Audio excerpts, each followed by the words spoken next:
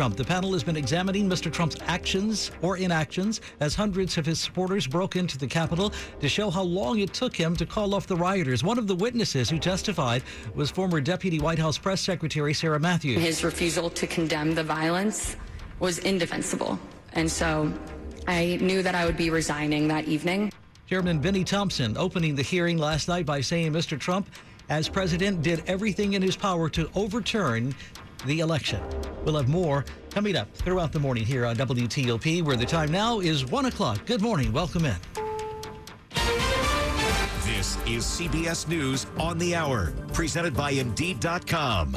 I'm Christopher Cruz in Washington. The January 6th investigating committee has heavily criticized former President Trump for what committee members call his lack of action during the attack on the Capitol. The current round of public hearings finished with acting chairwoman Liz Cheney accusing former President Donald Trump of misleading his followers. On January 6th, Donald Trump turned their love of country into a weapon against our Capitol and our Constitution. Absent in person because of COVID, but taking part by video, Democratic Chairman Benny Thompson. There can be no doubt that he commanded a mob he knew was heavily armed, violent, and angry, to march on the Capitol to try to stop the peaceful transfer of power. More January 6th hearings now planned for September. Tom Foti, CBS News, Washington. President Biden is working from home after testing positive for the coronavirus. Press Secretary Karine Jean-Pierre. The president has been working from the residence, like so many of us have during this pandemic, doing calls with senior staff, including the chief of staff, myself, and Dr. Jha. Dangerously high temperatures cover much of the Northeast and Deep South and Europe,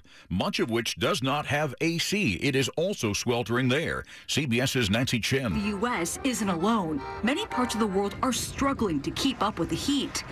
In China, it led COVID workers to pass out while wearing head-to-toe PPE. Record-setting heat continues to scorch Europe. In Slovenia, fire crews are battling heat-stoked wildfires. The same in Spain.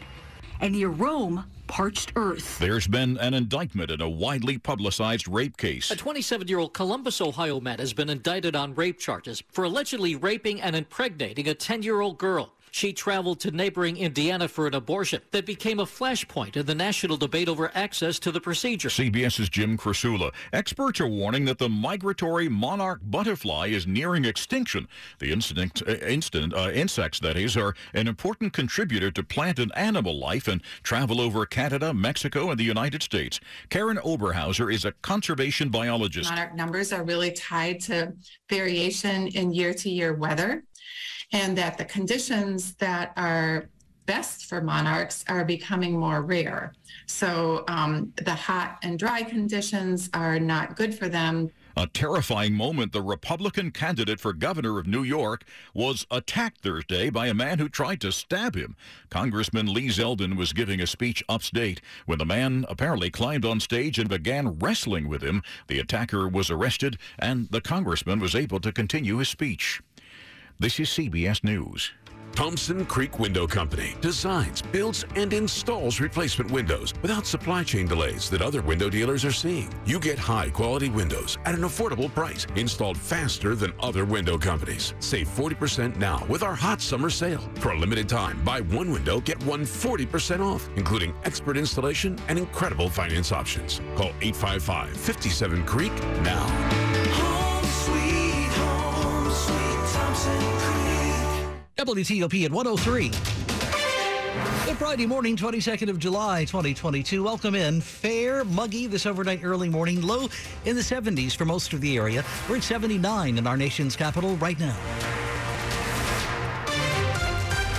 Good morning to you. I'm Dean Lane. We do indeed thank you for taking us along for your morning ride. Topping the local stories we're looking at for you as we do head into this Friday together. The man who was found not guilty by reason of insanity after shooting and almost killing an Alexandria officer almost 10 years ago has now been sentenced in a more recent crime. Here in Prince William County Court, Kashif Bashir was sentenced to life in prison for arson. He admitted setting fire to the home of his therapist. Back in 2013, Bashir was ruled insane after shooting Officer Peter LeBoy in Alexandria. 8 months after getting out of a mental hospital, he'd been arrested here Prosecutors said it was a revenge plot to get back at those who rejected his affections during the course of his treatment. The last person to testify was LaBoy of Bashir. LaBoy said there's no guarantee he won't do it again. The judge agreed and sentenced Kashif Bashir to life in prison. In Prince William County, Neil Augenstein, WTOP News. A third teenage boy has been arrested earlier this week in connection with what police say was an MS-13 related attack in Leesburg. The boy is charged this morning with 2 counts each of aggravated malicious wounding and gang participation. Investigators in the case say on July 11th, 2 young men were cut with machetes at an apartment complex in a parking lot there on Fort Evans Road, and police believe the men were targeted.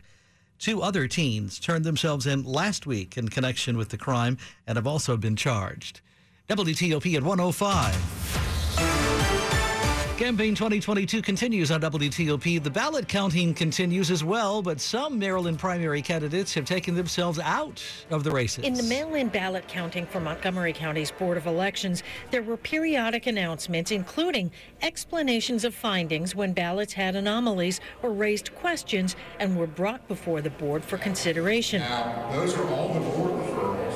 As the count continued, some candidates, like Democrat Doug Gansler, who ran for governor, looked at the numbers and determined it was time to bow out. In a statement Thursday afternoon, Gansler, who got under 4% of the vote, called the results very disappointing, but thanked his supporters and pledged to back the winner. Kate Ryan, WTOP News. WTOP at 106.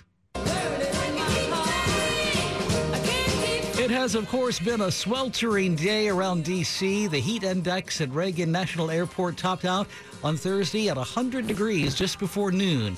And more heat is in the forecast for today and this weekend. Those rough conditions impact everything, including your wheels.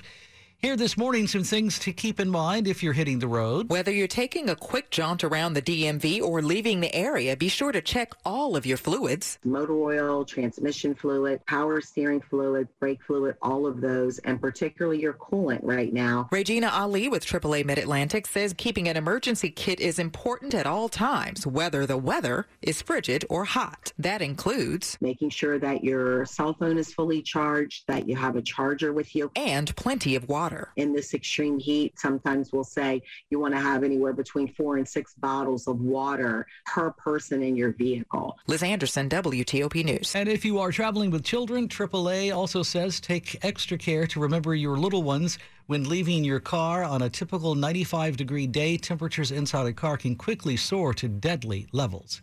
WTOP at 107. Here's a highlight from Danny Connolly, the Chief Information Security Officer for America's Public Sector at Zscaler, on the Zero Trust Cyber Exchange presented by Carasoft. It's everybody's responsibility